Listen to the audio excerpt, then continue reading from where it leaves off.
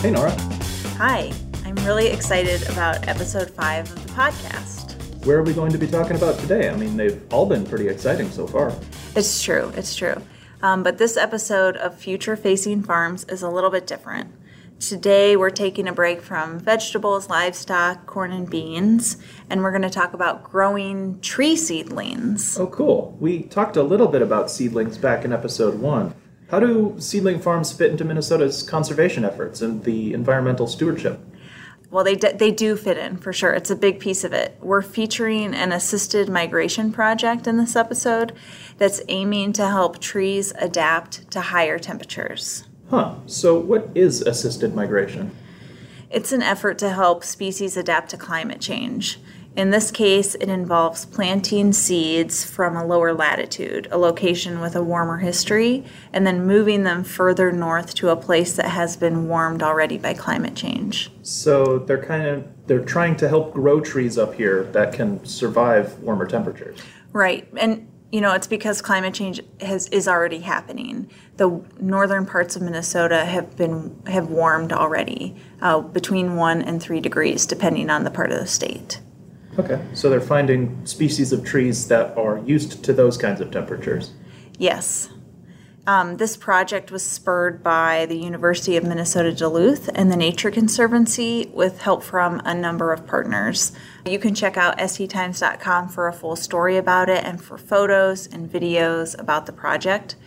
There are 15 farms raising seedlings that will be planted in the spring to increase the number of trees in the state and hopefully help our forests adapt to warmer temperatures and also increase the number of trees that are working to sequester carbon. So today we're talking about the boreal forests in the northeastern part of Minnesota, up north of Lake Superior? Right, yep. Those cold weather forests are known for conifers and animals like moose. Well, moose populations in northern Minnesota are already having a tough time up there, right? Yeah, their numbers have stabilized, but there are issues with ticks. Their habitat is changing up there, and they kind of require a specific type of habitat. Man. It's a bummer. Yeah, it is. We try to be upbeat here, especially when we talk about practices that reduce the effects of climate change or help species adapt to climate change. But really, at the core of the podcast is a hard truth that climate change is making the planet less habitable for us and for our animal and plant friends. But the farmers that we're featuring in this episode, episode 5, they're kind of like a ray of sunshine. Yeah? What are they doing to help? Who are they? Cree and Jason Bradley keep a farm near Two Harbors, Minnesota. That's kind of a touristy spot that folks familiar with Minnesota might be familiar with. It's northeast of Duluth. It's on the north shore of Lake Superior. And I visited them in July when it was warmer than the rest of the year. They have 3 acres of vegetables, and they tap 2,500 trees for maple syrup. Jason is a commercial fisherman on Lake Superior. They sell vegetable plants in the spring. They're really diversified that way. And when I was there, their greenhouse was full of tiny little tree seedlings. They call it Chelsea Morning Farm after the Joni Mitchell song. I haven't heard it. You've never heard the Joni Mitchell song, Sure. Chelsea Morning? I have not. Well, I think because of copyright, I can't play it for you, and I'm not going to try to sing it because it gets a little up there in the higher register. But here's Cree explaining why they call it Chelsea Morning Farm. It is when Jason found this piece of land and said, Cree, because I'm such a Western girl, and Minnesota was a little hard for me, and he said, Cree, he's like, you're going to love this piece of land. It's open and south-facing, and it's got this sun. And we came and walked out here, and I got Chelsea Morning in my head right away, and I started singing that. And it has nothing to do with land or farming, but there's this thing about sunshine in that song, and it just was in my head, and it became Chelsea Morning Farm. And Jason said initially, he was like, isn't that a little too feminine? And I was just like, well, I'm open. If you have a better name, So he'd come up with all these names, we live on Crow Creek, and he's like, Crow Creek Farm. And I said, do you like it more than Chelsea Morning Farm? He's like, nah, not really. And so we went through this iteration of name options, and it stuck with Chelsea Morning Farm. So the sunrise on their land had sort of a Joni Mitchell quality to it. When did they get involved with forestry from there? Cree describes them as forest people, and they had already had a relationship with one of the people who was organizing the farmers. The Assisted Migration Project has a research component at the University of Minnesota Duluth, which folks can read about online at setimes.com. And there will be thousands and thousands of trees planted out in the world, grown from seeds collected from trees further south. It's focused on red oak, white pine, and yellow birch. And as for Cree and Jason, the seedlings are a new crop and a potential source of revenue for them. And here's Cree talking about why they got involved. I mean, I think first and foremost, what got us involved is a personal interest. We are just forest people through and through, almost, 10 times more than being like farm kids, agricultural in a more traditional sense. We have such a deep instilled passion for like our maple syrup work, and that's, in maple forest. We love our off-farm work, which is forest health with the Plant Protection Division for the Minnesota Department of Agriculture. And so we spend our days, hiking and bushwhacking through the Superior National Forest, and so we've always been forest people, and we love to grow things. So you take that combination, and the thought of growing trees for a healthy forest is just like, it so matches who we are. Like, there was an automatic interest in that. So it sounds like Cree and Jason are really passionate about trees, but even then, how do they grow thousands of seedlings at once? They have these little plastic tubes lined up in their greenhouse, at least in July when I was there, and that's where the seeds take root and then they sprout. But they have to germinate them first. Here's the clip of Jason explaining part of that process. Again, to stratify. And the stratification is just... It's kind of replicate, in a way, the natural environment where you have tree seeds that are frozen, then they thaw, then they're saturated, and then the temperatures get right and they germinate. So, like the white pine in particular, the oak seed was pretty simple. It's soak them for 48 hours, and then it's sprout them. But the white pine seed and the yellow birch, it was a process of soaking the seed and then also keeping the seed for 30 days in the fridge, at a constant temperature, and then letting them, that stratification. So the germination rate increases dramatically when you go through that process, as opposed to just planting them right away.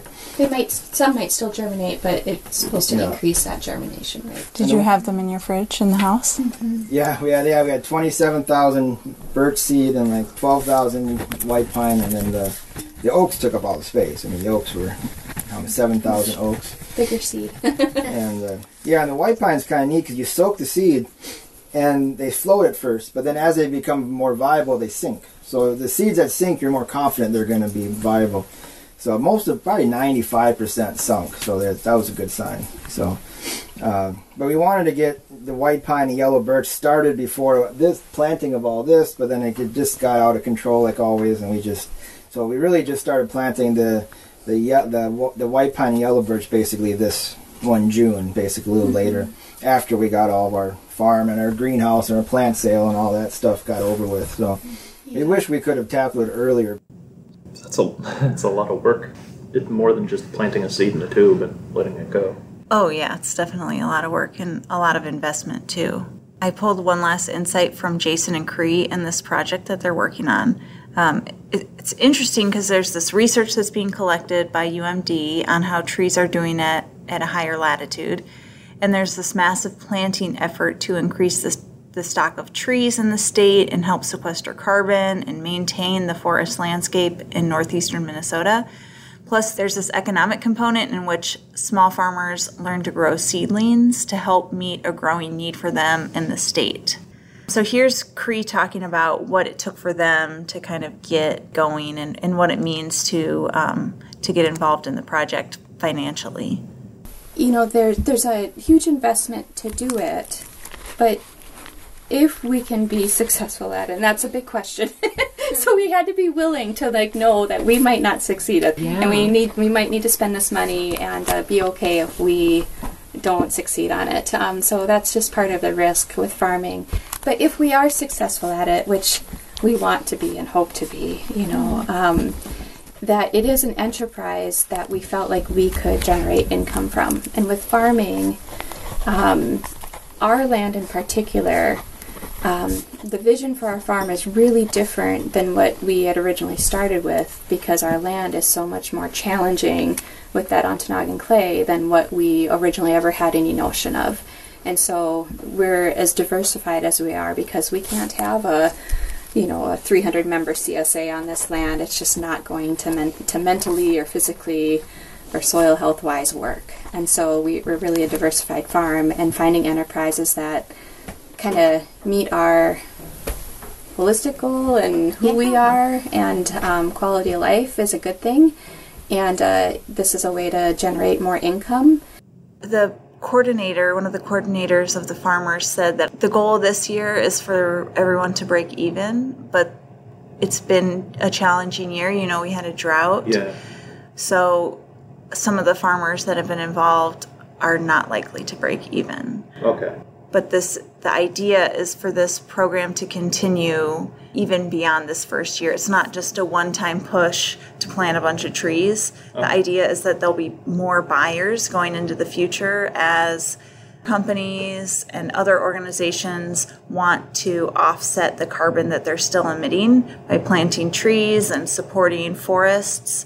So that carbon sequestration component and the carbon markets are going to keep up the demand for trees in Minnesota and also across the United States. There's more demand for seedlings across the U.S. than there are seedlings. Okay, so it's not just a good opportunity for Cree and Jason, but it's helping future reforestation efforts as well, having more seedling production. Right, having more farmers involved in doing that, more sources of seedlings. Seems like it's a win-win. It is. It's kind of like a win-win when you add all the components of it. There's a research benefit, there's benefit for people who like to recreate in northern Minnesota and want to see that forest around for future generations. I do, and it's a very nice forest. Well, that's a wrap on Chelsea Morning Farm, the feature farm in episode 5. We're going to wrap up the podcast in episode 6 with a visit to a Stearns County farm where 2 cousins have been experimenting with regenerative agriculture for the last 4 years. I can't wait to hear the episode. Well, thank you for listening to this episode and the rest of the series. Check sctimes.com for photos, videos, stories, and more. And thank you, Eric, for coming on this journey with us. Thank you for inviting me. And thanks again to the MIT Environmental Solutions Journalism Fellowship, which made all this reporting possible. We'll see you all next time.